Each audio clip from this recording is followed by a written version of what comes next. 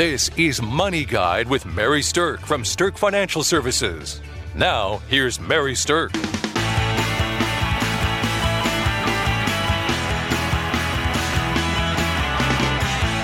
Welcome to Money Guide with Mary Stirk, and today we're talking about answering the financial questions that count. Now, with me today, I have certified financial planner Kelsey Banky. Welcome, Kelsey.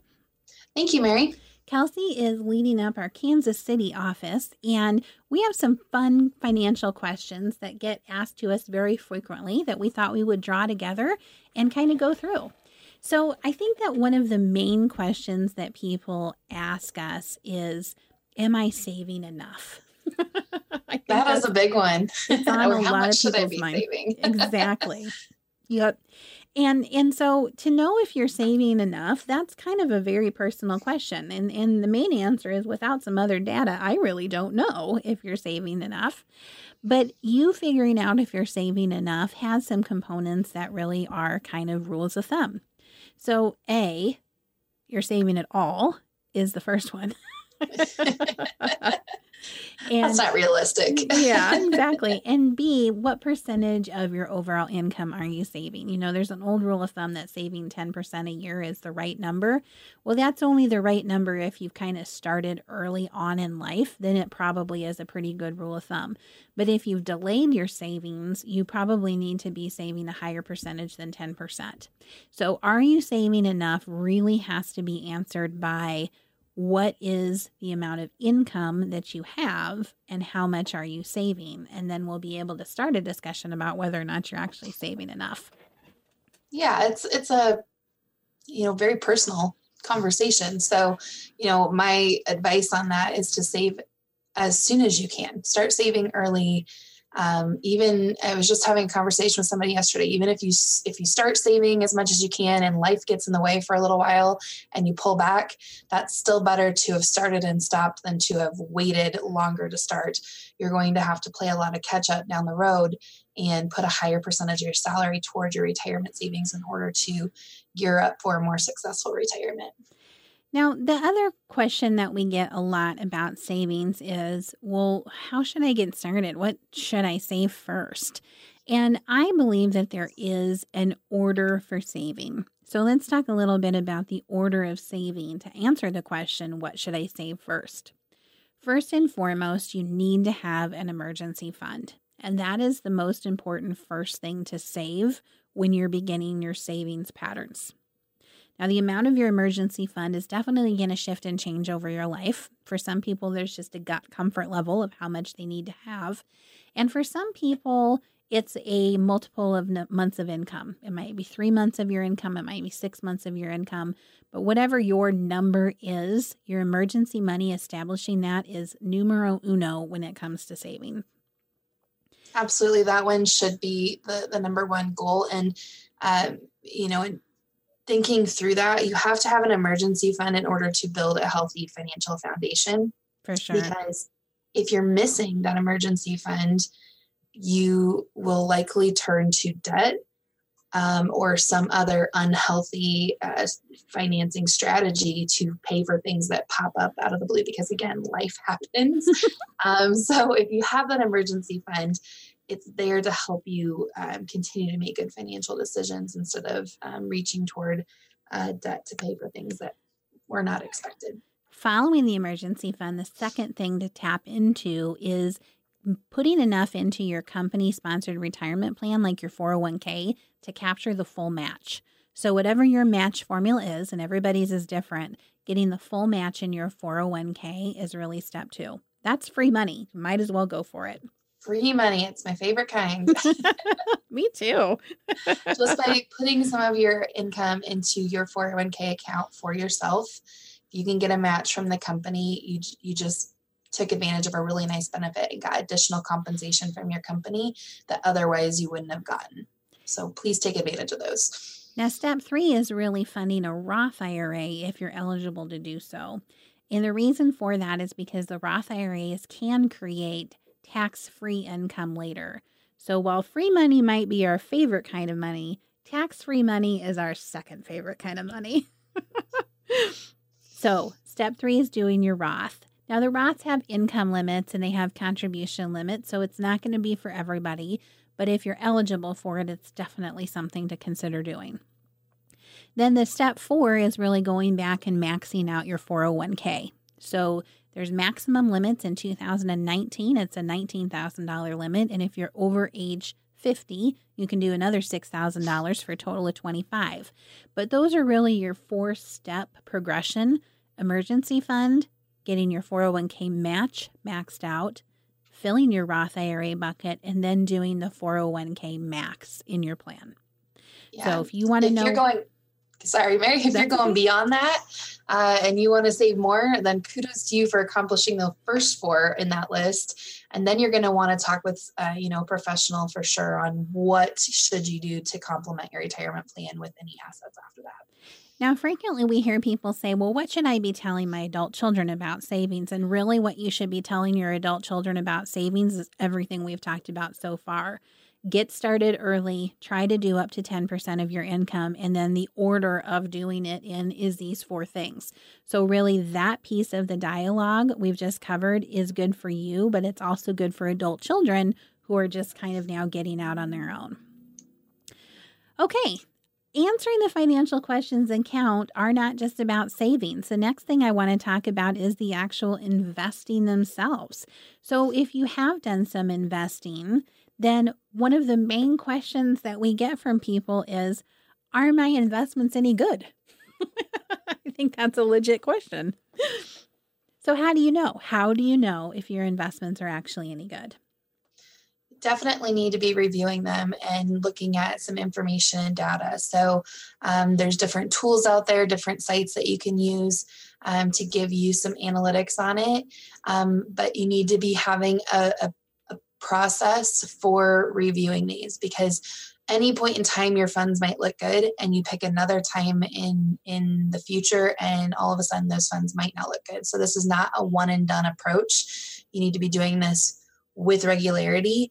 And if you don't feel like you can do a good job yourself, again, seek professional help to help analyze what your investment performance is, and could you be doing better if you were doing something different, or could you be lowering your risk by doing something different? What's the best strategy for you? A lot of different questions go into that. So Kelsey just kind of rolled through a lot of different things that go into it. One of the things that we do as financial advisors is a strategy that's called peer group ranking. So, when you're trying to figure out if your investments are any good, a lot of that is just analytics and math and data. And so we use a service that's called Morningstar that helps aggregate all of the data, and it bringing in all of the math and all the analytics. It kind of breaks it down into what are called asset classes, meaning what's the kind of grouping that your investment sits in, and then it can quantify it for us. So like, what's the average that grouping did? Are you above average or below average? Now, it's a very simplified way to explain peer group ranking, but what it does do is helps us identify if something is above average, average, or below average. And when there's lots of choices of investments out there, you have to really ask yourself, why would you stay in anything that's actually below average? That doesn't seem like it makes a heck of a lot of sense. So, are your funds any good is answered by the solution of peer group ranking and analytics. And that's something where, a financial advisor can really come into play and help. Now, the next question about investing that we frequently get is, how do I pick my 401k funds? And that's a really good question. I get that one all the time. Mm-hmm. I bet you do. So there's a couple of different answers for that. One is you can do it kind of an easy way. And usually that involves using something that are called target date funds or risk-based funds. And target date funds just mean that you pick one thing that is aligning with the date that you are probably going to retire. And then the company does all of the allocation and diversification work for you. And those are kind of nice.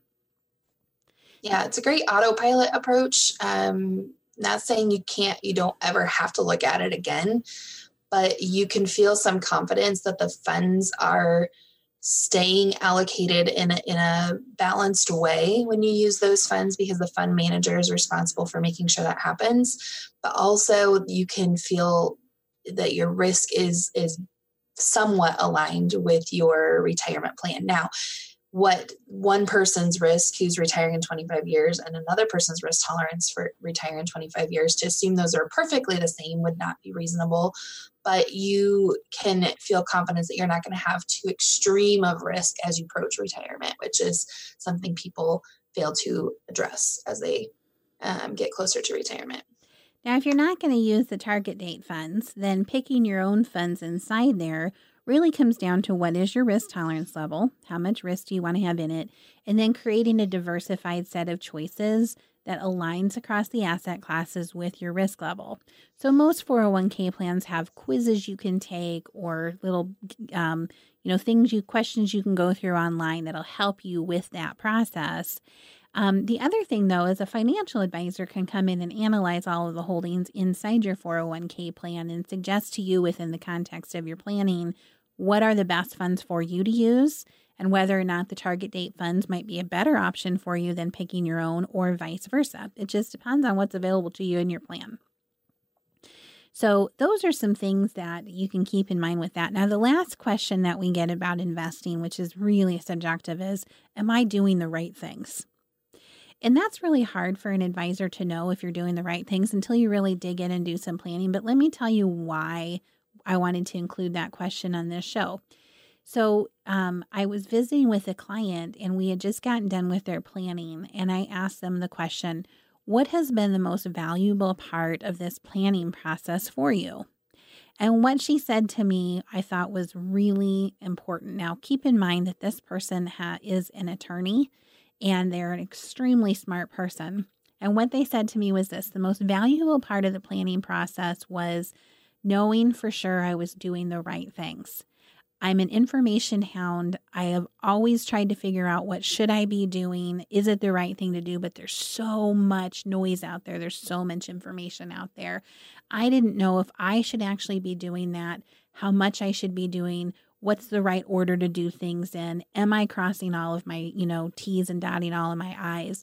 And going through a planning process has helped me know exactly what to do and when to do it. And so I think that the answer to am I doing the right thing really comes down to your own financial situation and looking at it to say what's unique about your situation and how do you align the money you have with the life you want to lead. Yeah, and it really, the effectiveness of your financial planner and the work that we do is only as good as the information you share. So if you give us one account and you say, am I doing the right things here? We can tell you how to best maximize that account based on that information. However, things that are happening outside of that account that are also related to your financial situation are going to impact that and going to impact how we answer those questions. So holistic financial planning is very valuable in helping you understand if you're taking advantage of the things that you should be doing, and if you're doing things wrong, how to stop or to divert that to a different avenue. It truly is valuable from that perspective. And I think we get that kind of feedback frequently. It's like, okay, now I understand how all the pieces come together and I understand how to make these decisions. Mm-hmm. Yep. So very, very valuable for clients that choose to do that.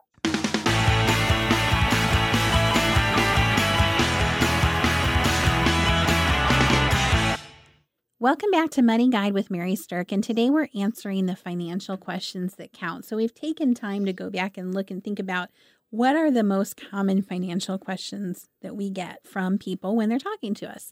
So we've talked a little bit about savings and investing, and now I want to dive into retirement. So I think the most common retirement question that we get is, when can I retire?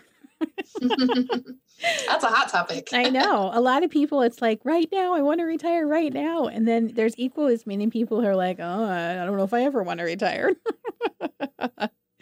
So it really depends on what your goals are. But answering the question of when you can retire really is answering the question of at what point has work become optional for you?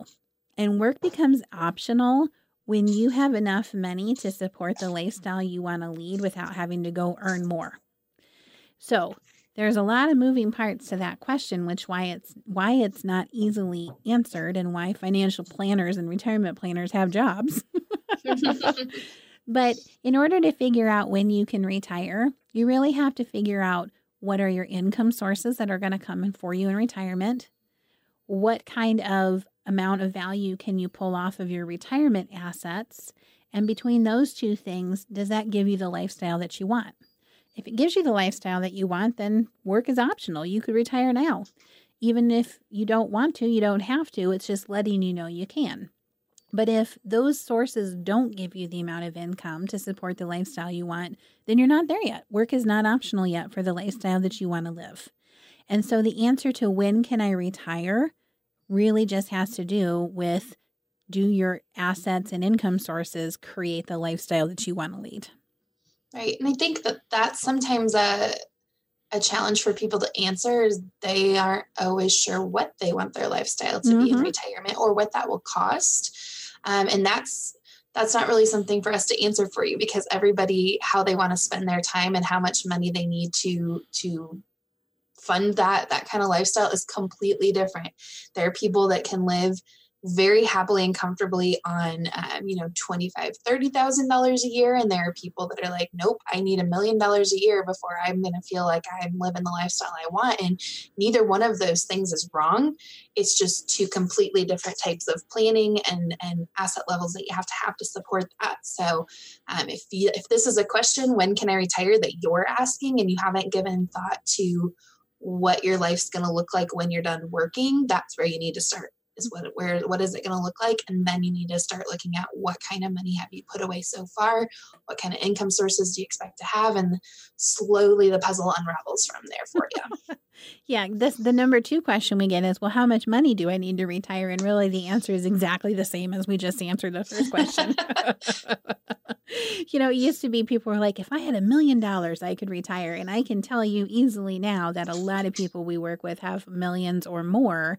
And it's not enough because their lifestyle is significantly higher than what lifestyles used to be. So if you have a simple lifestyle and you don't feel like you have much debt and you don't have a lot of monthly needs, it's going to come, a point sooner, and you have less money that you have to build up to be able to provide that. So the life you want to lead is the most important piece of your retirement puzzle. Absolutely. Okay, let's move on to the next topic of answering the financial questions that count, and that comes to surround insurance. So one of the most common questions we get surrounding insurance is, do I have enough life insurance? So life insurance goes through different phases. When you're younger, it's about protecting widows and children if you as the breadwinner are no longer available to help bring money in. When you're in your middle years and your children are grown and it's maybe just you and a spouse, then life insurance is more about making sure there's enough money there to provide for your spouse through a comfortable retirement if you're not there to continue to save retirement dollars. And then when you get to the later part of life and your retirement's in the bag and your children are grown, really it becomes about legacy planning. Do you want to leave any type of legacy financially for loved ones or for charity? So those are the 3 phases that life insurance goes through. And when you're thinking about, do you have enough, then there's certain questions that you have to be asking yourself depending on the phase that you're in. Absolutely. And this is somewhere where you see a lot of people that have some specific dollar amount, and I'll ask, okay, how did you come to that dollar amount of insurance? And I'm like, I don't know, that's just my agent told me to get. Mm-hmm. And here's the thing, that may be the right amount, or that may be enough, maybe more than what you need. But how do you know that? So right. Again, what are you trying to protect? How much debt would need to be paid off in the event of your death? How much income do you need to provide to family members if you're in the widows and children stage, or the stage where you're trying to help provide for a spouse through retirement? All of that needs to be accounted for to really dial into how much life insurance you have. And then you take it to the next step of what kinds of life insurance should you have. And there's lots of different ways to go about that. But again, starting with the information of how much you need and what are you trying to cover is a step people often skip. And then you have to question, well, do you have the right amount? Which is, I think, why we get this question so often. So I'm a big believer that you shouldn't have $1 more of insurance than the amount that you need. And there's some certain things you can use to figure out how much you need. So for one thing, Kelsey mentioned that you might want to cover debt. If you want your family to be able to stay in the house they're in, is there a mortgage? And so that's the big debt piece. Are there other pieces of debt that you would want to have paid off if something happens to you? So you can add up the amount of debt and know that that's one number that counts towards your formula of figuring out how much you should have. The second thing is, if you have children, do you want money to be set aside to cover college? If you're not going to be there, do you want to ease the burden on your surviving spouse and on your children to make college affordable by setting aside a chunk of money from your insurance benefits to be able to pay for college? If so, then that's a number that you can add into your life insurance formula. And the last big thing is the lifestyle side of it. So how long and at what amount of lifestyle income do you want to provide for the family that's left behind? Now, I've had people say, well, I don't want my wife to go down and party in the Bahamas with the pool boy, so not very much. And I've had some people say, well, I want to provide for her for the rest of my life or the rest of her life. And so, wherever you fall in that spectrum is fine. It's your own belief of where you fall, but leaving money to replace the income that's going to be gone if you're no longer with your family is another piece or another value that can go into your life insurance formula. So those are kind of the big things that you want to be looking at. And then once you get into that latter stage of the life insurance side of things, and it's about legacy, then really your formula is what kind of financial legacy and impact do I want to leave for my children, for charity, and things like that. So that's the most important life insurance question that we see people ask. Now, one thing I want to mention is that we do have a free giveaway from June 8th through June 12th. My book, Ready to Pull the Retirement Trigger, is actually available for free on Amazon. I've arranged for it to be free for this 4-day period.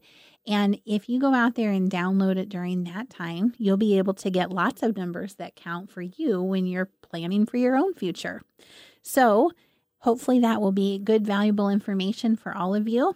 And thanks for listening to Money Guide with Mary Stirk, as we've answered the financial questions that count. Qualified distributions from Roth 401k accounts are tax and penalty free if the first Roth contribution was made at least 5 years before, or if you are at least 59 and a half, are disabled, or have deceased. For non-qualified distributions from Roth 401k accounts, earnings are taxable and may be subject to a 10% early withdrawal penalty. After 2006, IRS contribution limits will be adjusted for inflation in $500 increments. Investments in the target retirement funds are subject to the risks of their underlying funds. The year in the fund name refers to the approximate year, the target date, when the investor in the fund would start withdrawing their money. The fund will gradually shift its emphasis from more aggressive investments to more conservative ones based on its target date.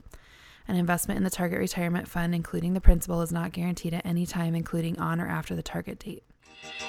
The views expressed are not necessarily the opinion of your audio provider and should not be construed directly or indirectly as an offer to buy or sell any securities or services mentioned herein.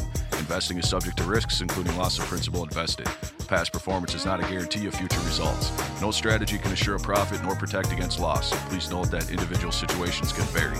Therefore, the information should only be relied upon when coordinated with individual professional advice. Securities and investment advisory services are offered through Woodbury Financial Services, Inc., member FINRA, SIPC. Insurance offered through Stirk Financial Services, which is not affiliated with Woodbury Financial. Stirk Financial Services is located at 350 Oak Tree Lane, Suite 150, Dakota Dunes, South Dakota 57049, and can be reached at 605-217-3555.